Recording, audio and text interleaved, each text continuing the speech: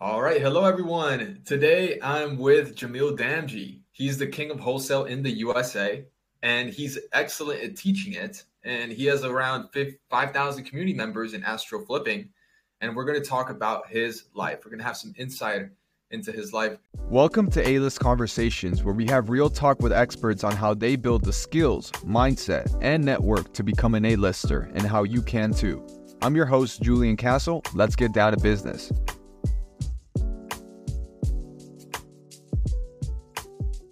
Jamil, how are you? I'm still in my Halloween costume since even though we're mid-November. No, I'm just kidding, man. I'm doing okay. If you can see here, I got a contraption on. Had a little bit of a health scare a couple of weeks ago that led me to spinal surgery that I'm just recovering from right now. So, lots of challenges in life, and figuring out how to meet them all and overcome them and with grace is always a part of growth. Yeah, that is amazing, and I'm glad you're recovering and getting better. One of the things that I want to touch on is prayer. This definitely a difficult time, and I know that you use prayer to kind of get yourself through life and manifest things. And so I wanted to talk a bit about what it is that you do when it comes to prayer when you're getting through tough situations or you want to just get somewhere. Interesting, right? It's you ever watch the award shows, whether they be the Oscars or the American Music Awards or Grammys, whatever they may be, and you see a person at the pinnacle of success, and 9.9 out of 10 times they will give glory to God. And it's, you think, wait, hold on a second. How's God getting everybody to do this? Right? How is that? How, especially all these people at the highest level of achievement in our, entertainment world, at least, or in terms of fame and fortune and all that.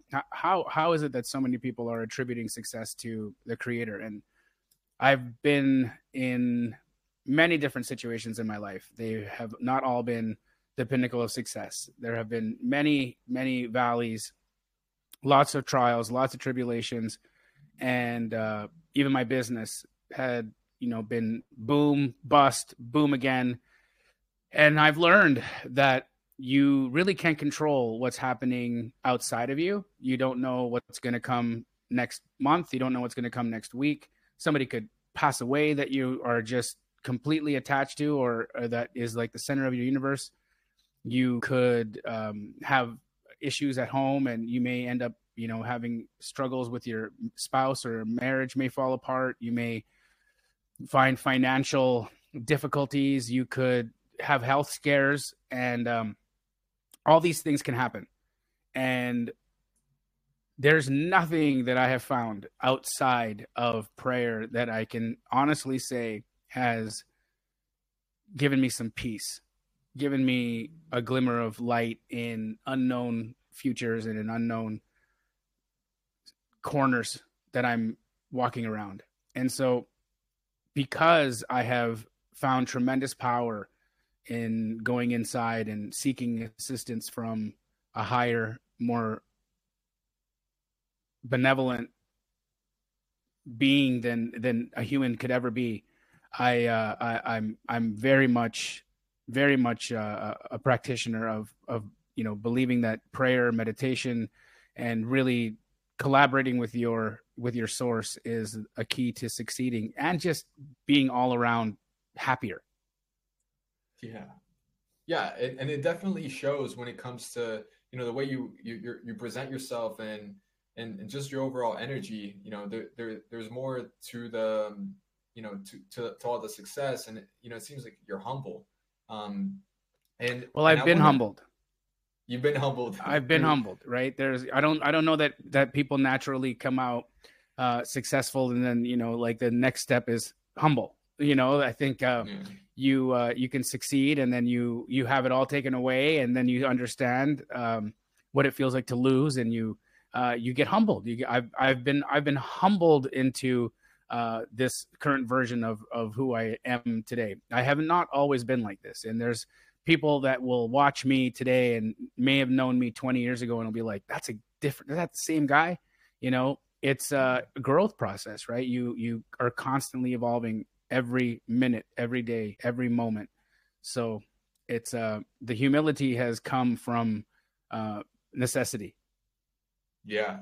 And I want to touch on something, which is you just said that you've gotten humbled. So I know that you went through a tough time around 2008 and 2009. That you and your bank, you went bankrupt, and your family too. Correct. And is that like, how was that? And like, what was the reason that happened? And was that one of the things that humbled you to yeah, now be... one of many situations that really made me reevaluate who I am, what I am, how I show up, all of the things that make me, right? And so, for sure, 2008, obviously the financial crisis, it affected everybody. I was young, in my mid-20s, had just, made millions of dollars, and was recklessly spending. I had, very much overstepped my knowledge and my where I should have been, participating with respect to real estate. I went from wholesaling to, doing full scale condo conversions, and not just one of them. I had 4 going at the same time when the market tanked. Right. And so I'm, I've always been an extreme guy. So it's like, if one guy's like, hey, yeah, hey, I'll try one of those, and I'll be like 4, it's just like, that's how I am. Right. Like I've always been like that, and to my betterment and my detriment. So in that instance, it was to my detriment for sure. And because I've got such a great family base, I've got, a sister, mother, father, who are just ride or die, they're always there. And I, because of that, had roped them into co-signing on construction loans that ultimately went belly up. And that ended up making all of us homeless. We didn't actually file bankruptcy. So just to make that correction. We never filed bankruptcy, but I went negative in my net worth. I went negative $1.8 million. And, by the grace of God and all of the, things that I've been able to accomplish since, have long paid off that judgment, and have been able to restore everything that was lost and more. Yeah.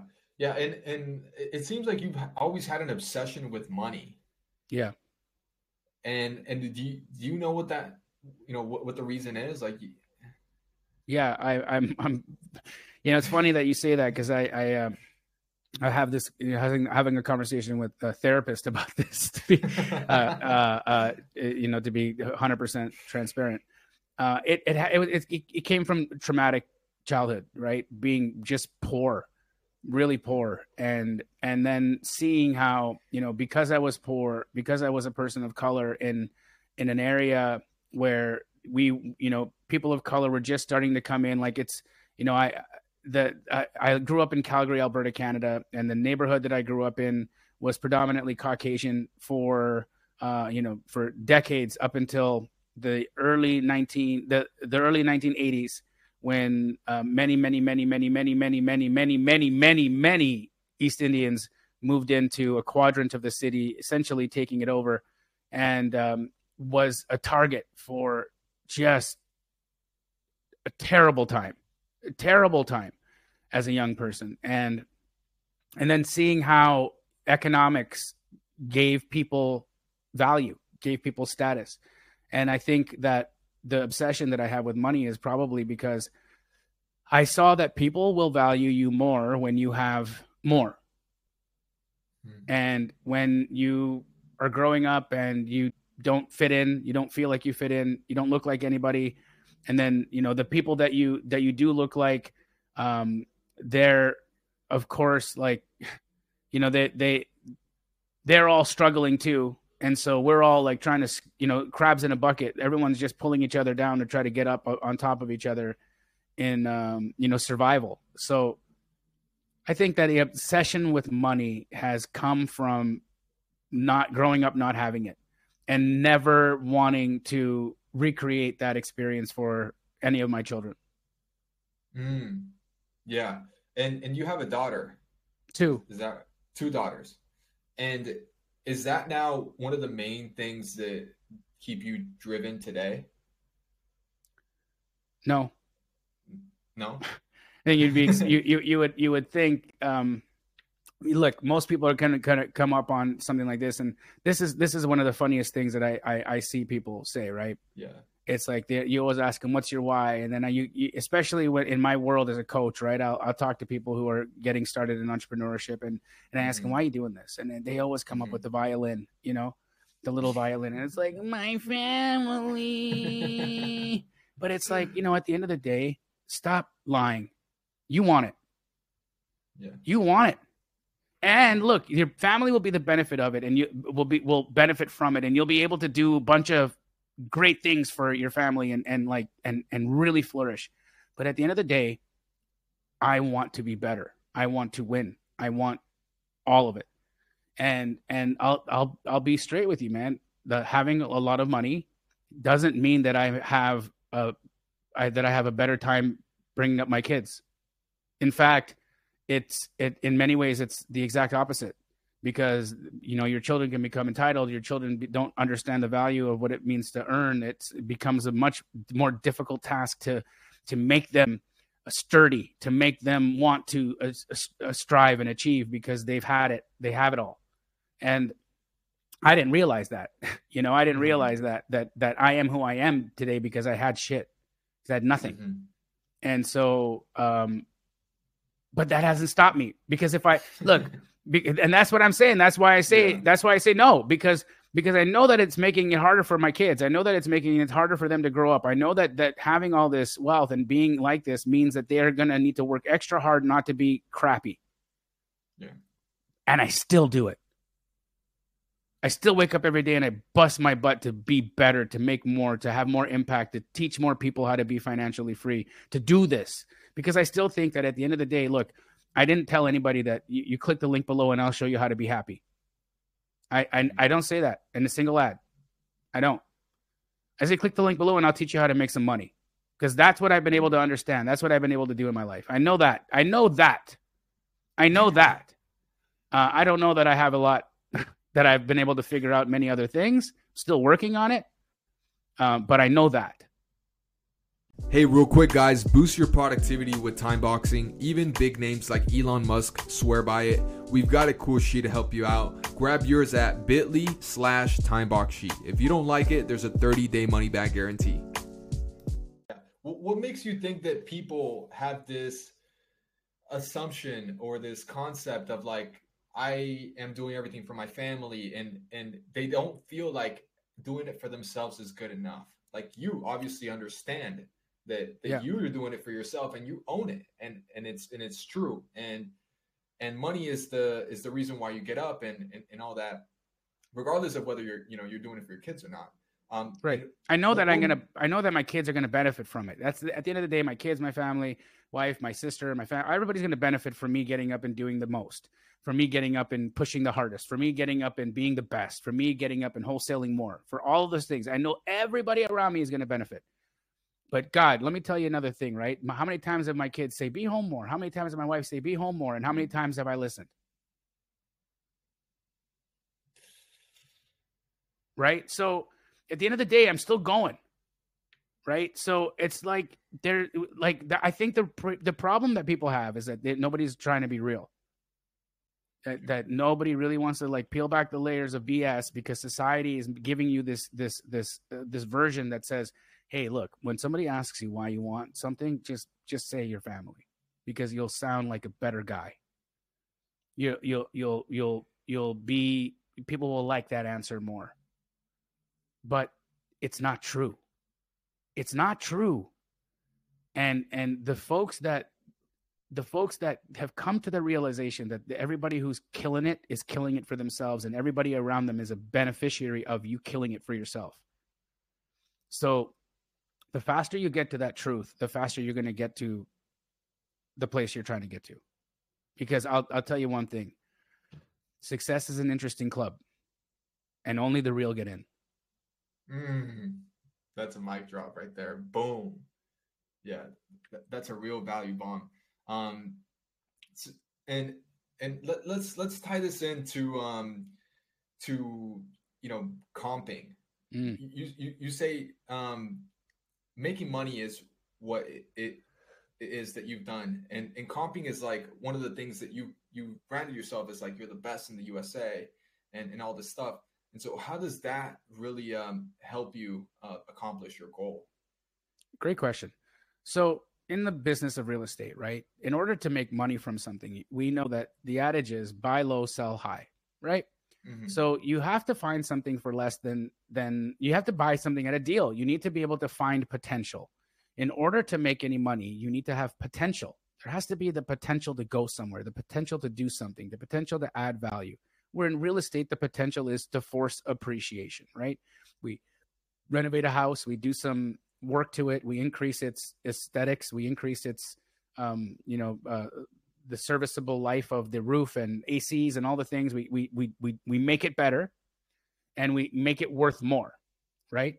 And when we do that, when we make an investment and we make something worth more, we get paid for that. We get a return for that when we take it to the marketplace and sell it. Now, because you have to be able to find an opportunity for potential, then the only way to do that is to see the difference between what something is and what something could be. And that's what comping is. Comping is understanding what something is and what something could be. And if I know what something is and I have a clear target of what it could be, then I know what I have in the middle to extract in terms of value. And that's how you make money, bro. That's why comping is so important in real estate, because if I know what something is and I know what something could be, then I know what my room is. And if I know what my room is as a wholesaler, then I know what slice of the pie I get to take, making sure that I leave enough of the pie for the person who's going to come and make money behind me. So in wholesaling, because we're not the guy who's going to come in and do the, fixing and flipping primarily, as a wholesaler, your job is to find potential. In fact, what I think wholesaling should really be thought of universally is selling potential. You're selling potential. And when you really understand it from that perspective, that when I'm wholesaling, I'm selling potential, that's when we stop with the nonsense of, oh, you're lowballing people. Oh, my God, you're offering 10 cents on something worth $1. Well, look, this thing's not worth $1 till I spend 70 cents on top of the 10 that I'm paying you. I got to spend another 70 cents on this thing before it can be worth $1. So it ain't worth $1. It has the potential to be worth $1, but it's not worth $1 today. So look, here's your 10 cents. I'm going to have to invest 70 cents to get it there. That's how this game gets played, right? And so it reevaluates and it recontextualizes for all the folks out there who don't understand what wholesaling is, what wholesaling actually is. Now, the folks that are out there that are making lowball offers on beautiful properties that should never be wholesaled, which many people who watch a couple of YouTube videos think they can wholesale, go out and do. That's where bad reputations come in the game of wholesaling. It's when people don't know what the hell they're doing. They start picking up the phone, making mistakes, ripping, not ripping people off, but trying to rip people off, making just ridiculous offers. And then on top of that, when they don't perform, right? When somebody doesn't understand, one of the funniest things, right, is that this is like wholesale mistake 101. Wholesaler mistake number 1, okay? Lock up a property that needs a lot of work too high. Okay, why did you do that? Because I was bad at comping. Okay, why are you bad at comping? Because I didn't understand the rules of the game. Okay, so if you don't understand the rules of the game, why are you playing? Yeah, it right? makes total sense. So, the reason why I do so much work in the community where I, straight out of comping and all of the free stuff I do on my YouTube where I teach people how to do this, I'm trying to elevate the overall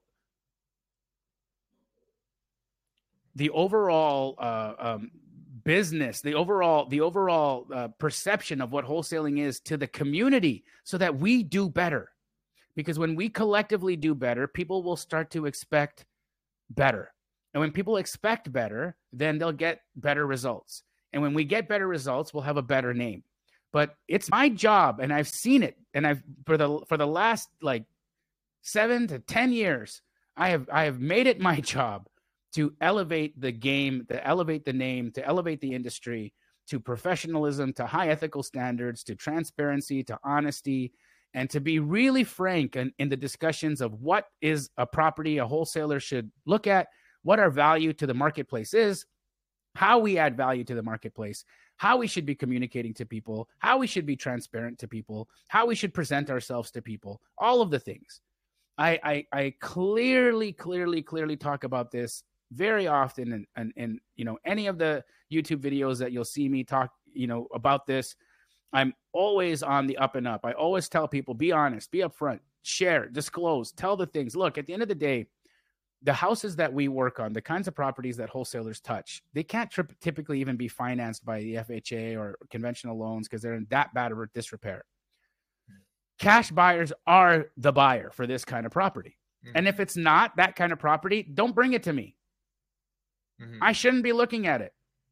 So when I get a brand new wholesaler send me a house that's just been, I get somebody who just starts and they're like, hey man, I got this brand new construction in Austin. I think it'd make a great wholesale deal. And I'm like, why? Why? It's brand new. It's brand new. Oh, blah, blah. People want to rent there. So like, really, what value is there? What value have you brought to the table? Where somebody else couldn't have just gone to that builder and got that thing under contract themselves if they wanted to have a buy and hold and overpay for it. Really, right? So the game is very, very clear cut, right? We got to understand how to find potential. We got to understand how to then sell that potential, and then we need to learn how to create a business around that process and scale it. And that's what I've done. And, you know, I'm very grateful to all of the people in my life that helped me get here, all of the lessons and all of the nasty things that I had to learn. I'm grateful for all of it, man. It's, even for the stupid thing I'm wearing on my neck right now, I'm grateful for it too. I don't know why yet, but I'll figure it out sooner or later. Everything makes you better. It sounds like that's the perspective you get. Yeah. And I want to, so you mentioned that you have to know the rules. And so I looked at some of your content, and one video that stood out is you're saying the rules of comping come from an appraisal. Mm-hmm. That's the person who is going to come and look at the property, and that's how we should underwrite the property. Correct. And so just how did you learn how to do that? Did you, like, were you smart enough to come and like talk to appraisals and have them? Yeah, actually, I interviewed over 100 appraisers and went to appraisal school to learn what I learned. Oh, because guess what? I'm going to newsflash. Yeah, that's a lot. How many real estate agents do you think learned how to comp in licensing school? Oh, it has to be less than 5%, I would say. None. Okay. Not a single agent is taught how to comp in licensing school. Think of that. The person who we professionally designate to sell and buy, to help us sell and help us buy property, has no idea how to value it. Yet, we give them the task of finding the price, picking the price, putting it on the market, all of the things. And then we call them a fiduciary too. We give that person a fiduciary obligation, meaning that they have a legal responsibility to act in our best interest, yet we've given them no tools to know how to do so. Right? Which is something that I saw happen very often. And because I don't know if you know this or not, but one of the main ways that I get most of my wholesale deals is through real estate agents. Right? Mm-hmm. I love real estate agents. Many wholesalers are scared of them. I love them. Mm-hmm. I make so many deals, especially in today's like race to zero for real estate agent commissions. You know, you saw the whole thing with NAR. Yeah, like it's a race to zero right now for agents, right? And so agents need to start making friends with investors. That's what they need to do. They need to start working with somebody who's going to buy 7 houses from them this month, not 7 houses from them, over a lifetime, if that even, right? Like that, be friends with the right people, work with the right customers. Right. And so, part of that in what I would, when I was working with all these real estate agents, they would send me these ugly houses, right? Houses that had potential. And then they would pull comps from like completely different neighborhoods. They would pull comps that were completely different build generations, like, like 30 years newer. They would cross every major road. They would cross freeways. They'd be in damn different cities sometimes. They'd be like in a whole other city and they'd send me the comp and they'd be like, see, this is what it's worth. And I'd say, how did you get that? And they're like, I don't know. And then I ask, why did you disqualify all of these comps right beside the property? Right beside it, that tell a different story.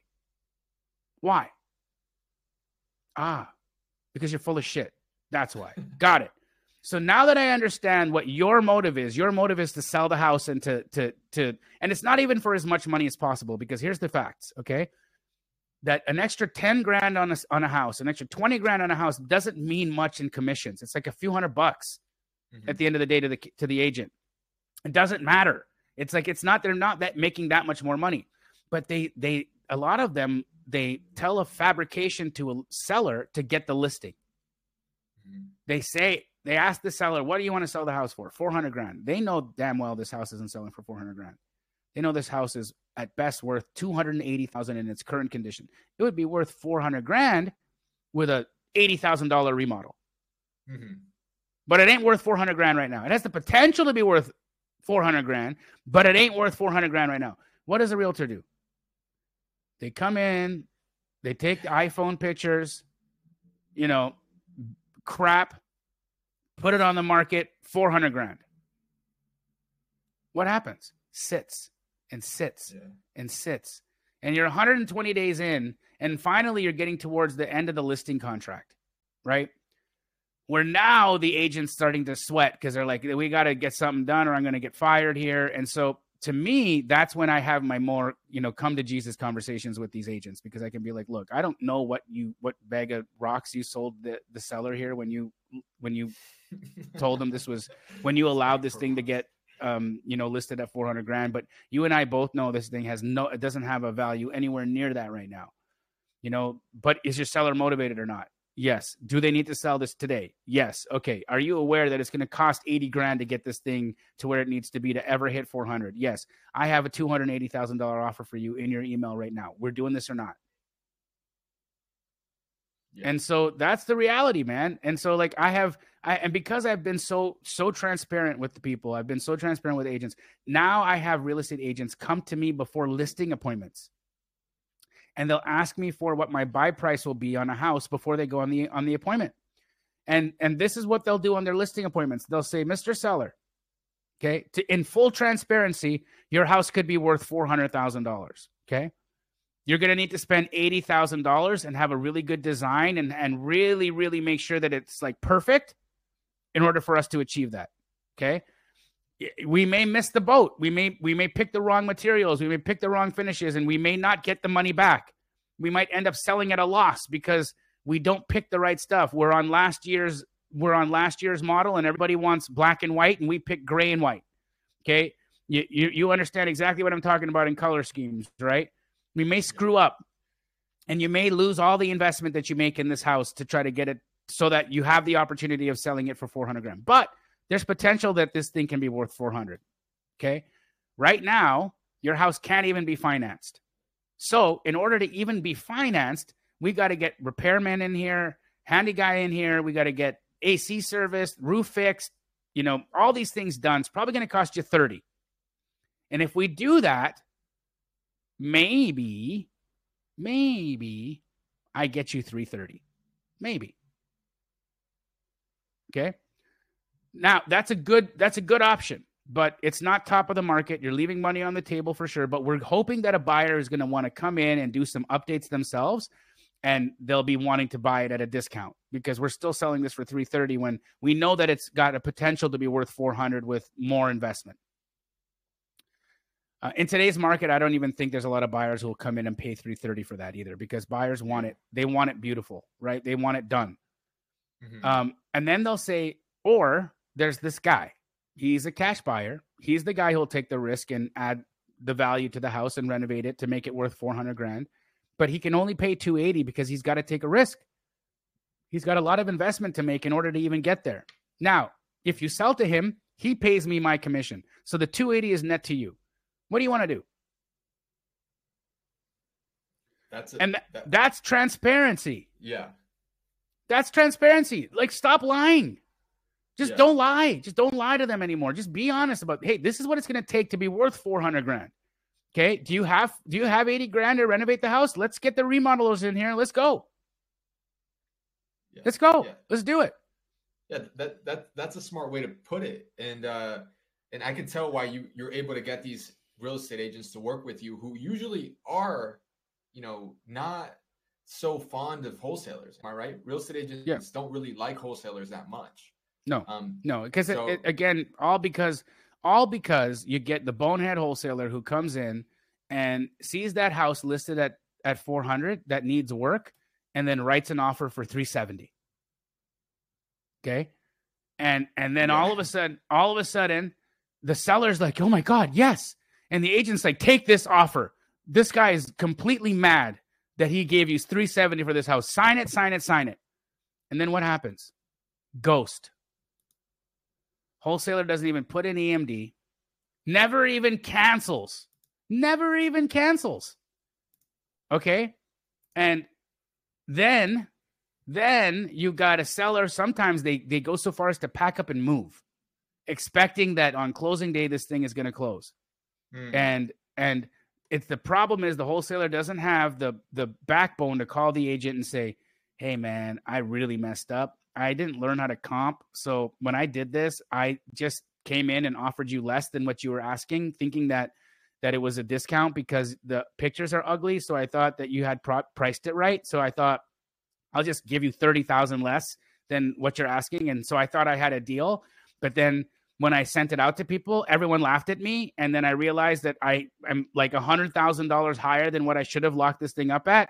And I didn't have the backbone to tell you, and I didn't know what to do next. So I just stopped answering your phone calls, and now I'm back at my job right now working in the warehouse. They should be transparent. Right? People make mistakes. A mistake is normal in life. Yeah. That's why it's like learning from somebody who knows what's going on, who's been around the block, is important. Like, it's not this isn't a pitch to, like, come learn from me. Learn from anybody. Just learn. Yeah. Real quick, guys, no ads here, just real stories. The only ask I have is you spread the word. Rate, review, or share this podcast. It may inspire someone out there to reach new heights. Yeah, that's really interesting. And I'm glad you went through the story of, like, the whole way that you actually you got the learning and experience to be able to really comp, and that's really valuable to hear people that that you actually went in and went to an appraisal license. Yeah, like I didn't actually get the license because there was it wasn't necessary for me to do the test, but I did the classes, and I interviewed, over 100. I don't know the exact count, but over 100 appraisers. And I just asked them all, what are the fundamentals that you look for? What are the rules that you go by?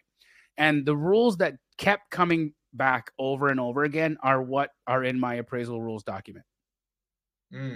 That's amazing. Yeah, that sounds like a valuable document, guys. You guys got to get that from Jamil after this call. Well, I'll what do you put this out on? YouTube?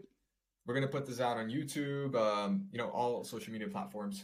And cool. Yeah, you can reach out to me, DM me, or I'll even give it to Julian and he can put it in the description below. I think it's a document you definitely need to print out and post up on your wall in your office. If you're serious about this, business, memorize that document. Yeah, I agree as well. I want to go into something which is a little bit, there's this group of individuals, you, Pace, Brent, Jerry, how's your relationship with them? And like, how's that been, like getting together with the power crew, Yeah. So, Pace and I, it's like the greatest collaboration in the history of what we do in this business, right? In real estate, you know, the two of us, we're competitors. We're fierce competitors, right? We don't own any businesses together. We compete for coaching students. We compete for deals. But the thing that him and I have that we thrive on is that we love each other, and that we always decided. We didn't always decide. We made a decision that we were going to choose to collaborate and help each other over trying to push one another out of the way or down. So how we compete now is on who is going to bring more value to each other. That's how we compete with each other. Who's going to do something cooler for the other guy? Who's going to bring a relationship to the table that's going to be more meaningful than the other guy? Who's going to bring a business opportunity to the table that's going to make us more money? Who's going to do that? Who's going to be this? Who's like, that's, we compete in positive metrics. Yeah. That's how we compete. And so like the winner gave more. You know what I'm saying? Like, that's cool. Yeah. Right. Amazing. And so that's the friendship I have, right? And it's a beautiful friendship. And, you know, it's been the same with Jerry and Brent, and, you know, it's, they're just fantastic people, right? They're good men. They're good guys, good dads, good husbands, good, you know, everything that they do is of high quality. And I think that it's important to surround yourself with people of high quality, because then you become higher quality yourself, right? You can't be low quality in high quality company. So you'll either learn how to be better quality, or high quality will kick you out. That deserves a trophy. Yeah. Really, that's such a great motto to live by.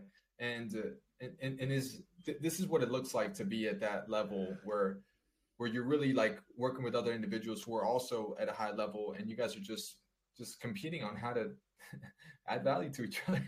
Yeah, isn't it strange though? Like that's what we compete about, right? That's the thing we're trying to one up each other on. Like, hey, I brought this relationship to the table and it made you $100,000 this month.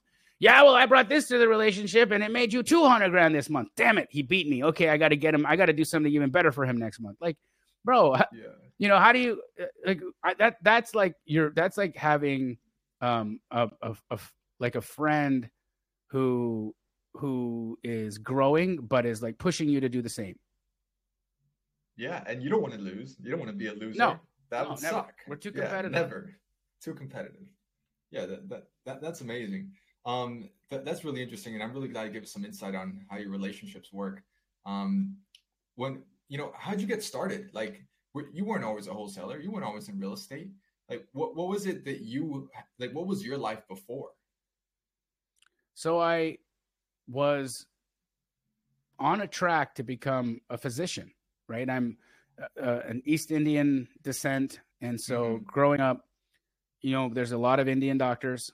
It's our thing, you know. We own hotels and we're doctors, right? That's how we rock. And so I had a choice in life. It was to become a doctor or don't come home. So I tried. I went and got a degree in science, and I did well, but I didn't get into medical school, and that killed me, right? It like devastated me, because it's somebody else who's not me decided what was going to happen with my life. And that changed me. That fundamentally changed me. You know, when that decision came down and I was overlooked or passed on for entrance into medical school, it broke my heart. Yeah. And but it pushed me into becoming an entrepreneur. And even in my first try in entrepreneurship, I failed. Right. I started. Oh, I didn't start, but I entered into a media company that was already in business. And this is the early 2000s. And they were essentially cold calling businesses out of the yellow pages, telling them that they should invest in building a 5-page website because this thing called the internet is real and you should probably be on it. Right. So that was the pitch. Right. And I was really good at it. I literally, my list was the yellow pages, like big, thick yellow book, right? For all you millennials who don't know what they are, it was this big book they used to drop off every year to your house. And it had every business phone number in it. and businesses would pay $20,000, $50,000 a year to get an ad in that. Like everybody spent tremendous amount of money to put an ad in the Yellow Pages because that's how people found people. There was no Google, right? Yeah. So I called people out of the Yellow Pages to get business. And, that business failed because we didn't understand one of the fundamentals of business, which is know your costs.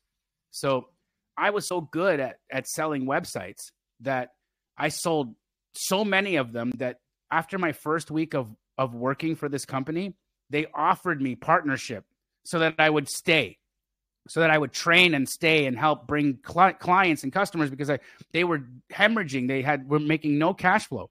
I came in and in a week, I was selling 6 websites a day, right? So, and we would charge $600 for a website, $100 a page, right? Unfortunately, it cost us $700 to build a website. Oh my God. So I was so good at the job that I put us out of business, but it put me in proximity to people who were in real estate. And there I saw an opportunity to basically fill an order for a house that somebody was trying to buy so that they could demolish it and build duplexes. And, that led me on this path of figuring out how to wholesale. I didn't have a mentor in wholesale. I didn't even know what wholesaling was. I thought I invented it. I'm not kidding you. I honestly thought I invented it because when I had this opportunity to buy a house and sell a house at a profit, but I had no money to do it, I asked all of my relatives if anybody would lend me money for just a few days so I could do this transaction. Nobody would help me. So I started calling real estate attorneys, and a real estate attorney who had just finished law school and didn't have a secretary yet answered the phone himself. I explained my problem, and he says, yeah, what you're talking about is simple. You can do it all through contracts, and it's called a skip transfer is what he called it. And in Canada, that's what the process is called, a skip transfer. Yeah. So I was like, cool, let's skip transfer. Let's go, and let's get the skip transferring. Come on, And so I do my first deal. I make $50,000. Oh and I went. And how much money was that for you? Like, bro, in the whole scope. I'm not kidding you. We're talking about at that time in my life, I may have been taking home $2,500 a month. Yeah. Yeah, so that was revolutionary. Literally, you made like 2 years worth of income in one transaction. I was so scared when I got that cashier's check. I didn't cash it for like 4 months, and I had folded it and I put it in my wallet, just holding it. And somebody told me, like, dude, cash that thing, bro. It goes stale after 6 months. Like, you got to take that to the bank.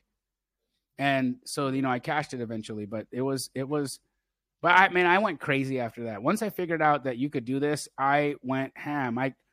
I was cold calling out of the newspaper, right? I'd get because my first lead, I was walking my dog and I called for rent. And I asked the person who was renting the house if they would want to sell it instead of renting it. And then I just, asked about price and, figured it out. Yeah. So then I was like, oh, wow, you can call rentals. So then I would get the newspaper and I would see the classified sections of the newspaper, and I'd go down and I'd just call the rentals every day. And I'd find out who wanted to sell a house. And that's how I did it. Yeah, that's amazing. How much did you end up making that first year wholesaling, if you remember at all? I don't remember the first year, but I know that in that time I made $12 million. Wow. I mean, that's incredible. And that's between 2002 to 2007. 2002. So 5 years, you made 12 million. That's more than 2 million. That's like, yeah, that's a lot, man. I mean, wow. Congrats to you. And well, I got nothing to show for it from then. So because that 2008 happened, right? Yeah. And so, like, what happened? Like, you got introduced to conversions, like turning. I just saw, like, because I started wholesaling apartment buildings, and I saw one of the developers I wholesaled an apartment building to pulled up in a Rolls Royce. Yeah. And I was like, and he had a fine lady too, dude. Like, yeah. I was just smoking. Yeah, I'm like, and this guy looked like a knob. like fat, you know, all like, I'm just like, it's like this guy was just, you know, his name is, I'm not going to say his last name, but if he's watching this, Dominic, you know who you are. Looks like an upside down pear, basically, right? Like a strange looking dude, right? Balding, comb over, all the things, right? Just total, and just like this knockout, walks out of the car and he pulls up in this thing, and I'm like, oh, I want that. Yeah, mesmerized. You know, yeah. So I'm like, how do I? Well, I just like, okay, I got to do what he does. Yeah. And that's what he was doing. Yeah, condo conversions. Condo conversions. He was my buyer. He was who I was selling them to. And then the last 4 that I got under contract, I didn't sell. I closed. Right. And then 2008 happened. Mm-hmm. Oh, yeah. Oh, man. That sounds like, had it been a little bit earlier, you probably would have pulled it off. And yeah. Honestly, a year earlier, they'd be calling me a savant. They'd be like, the man who came in and wholesaled his way to the real estate developer, you know, People Magazine's sexiest man. And I'm just kidding. Like, you know, like all the things, right? I was legit. They, you know, you're, when you fail, right?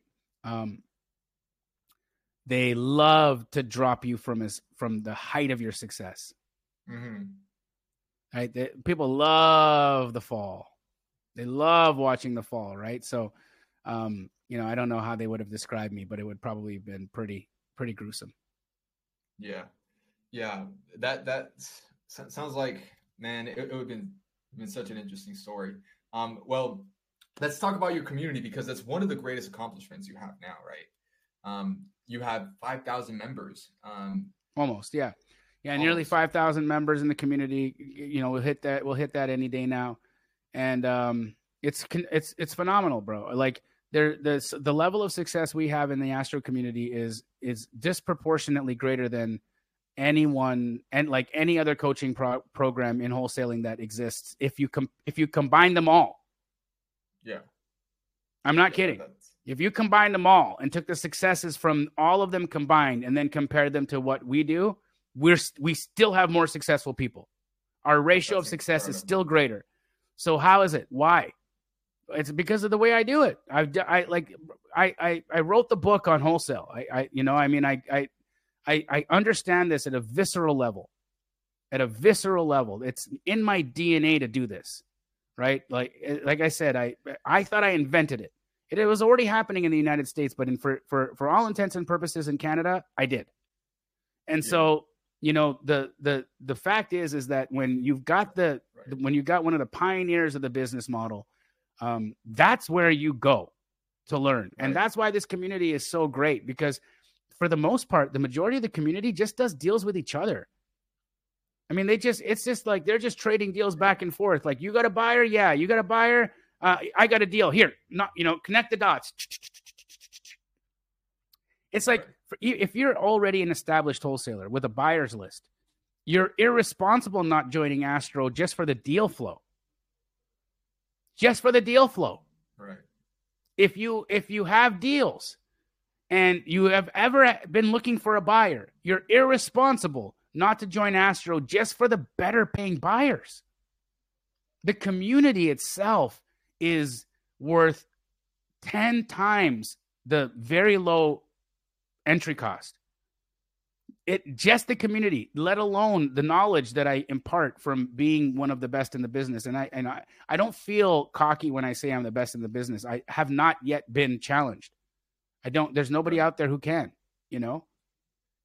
Right. Hey, real quick, guys, no ads here, just real stories. Are you thinking of owning multifamily properties? Let's do it together.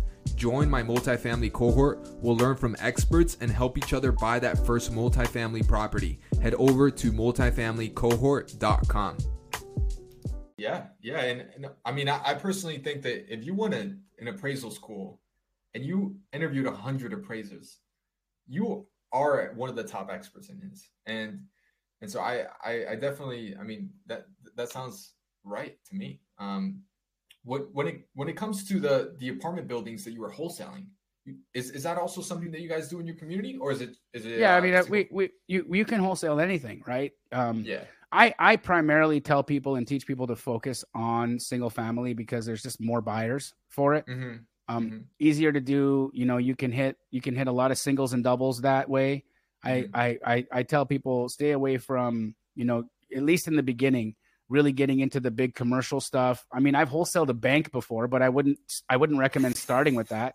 That sounds like a complicated transaction. It wasn't really complicated at all, but no? It sounds good to say.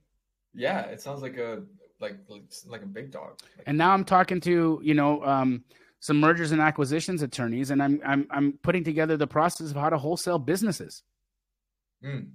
Oh wow. So yeah. Okay, because I know there's a whole wave. I actually took part of and I was learning how to do that, of how to buy a business that is from a baby boomer that's retiring, and I never heard of that, like wholesaling a business, but that sounds like it could be possible because you can wholesale anything. Yeah, well, look, what a wholesale deal requires is liquid money, like a buyer with liquid money, and an opportunity for that buyer. So, wholesaling businesses, at the end of the day, the SBA, any business that could be financed with an SBA loan could be a wholesalable business. Right. And there's tons of buyers out there who have qualified for SBA loans that are looking for businesses to plug into their pre-qualified funding. And so you're just connecting the dots. And I'm in the process right now of learning and gaining more knowledge and expertise about that. And then, one day I'll teach my community how to do that. And so in addition to teaching them how to wholesale houses and buildings and apartment buildings, and then we'll soon be wholesaling businesses, but it's all going to be under the Astro Flipping banner, That's amazing. Yeah, that sounds really interesting. Quick. Are you you have up until 4, or you have a little bit more time? I have 2 minutes before my next. You got 2 minutes. Okay, let's wrap up. Okay. All right. So Jamil, tell us a little bit about the TV and that you're working on. That you're on Triple Digit Flip. Yeah, I got a show on A&E with Pace Morby, my sister, and Laura, called Triple Digit Flip. We did 2 wonderful seasons of that television show. Right now, Pace and I are in negotiations on a new show. I can't give too many details about it quite yet because it's not done. But let's just say it's going to be a way different show, a way different show than the first one, and more in line with what we actually do on a day-to-day basis. So I'm excited about it. That sounds amazing. So Jamil, thank you for coming on today to A-List Conversations. Of course. Where can we find you and learn more about your exciting life and what you got going on? My best place to come and hang out with me is on my YouTube channel, just youtube.com/Jamil Damji. And you can also find me on Instagram at JDAMJI, and TikTok, whatever, all the places. I'm all over social media. Send me a DM. I respond. Would love to connect and show up to anything that I do as a live stream. I go on Wholesale Hotline every Monday night. I'm on lives throughout the week on my YouTube channel. So I'm constantly showing and teaching people how to do the business. I'd love to meet you. I'd love to help you get whatever situation you're in right now, at least financially, changed. That's amazing. Jamil, thank you so much for being generous with your time. Of course. I appreciate it. All right, guys. So thank you for another episode, and hope to have Jamil on in the future. All right. Take care, brother. Bye. A-List Nation, take advantage of those willing to connect who have been there, done that. Please act on the value shared today. By joining us, you're building yourself to deliver lasting value. Keep up that A-List energy, and until next time.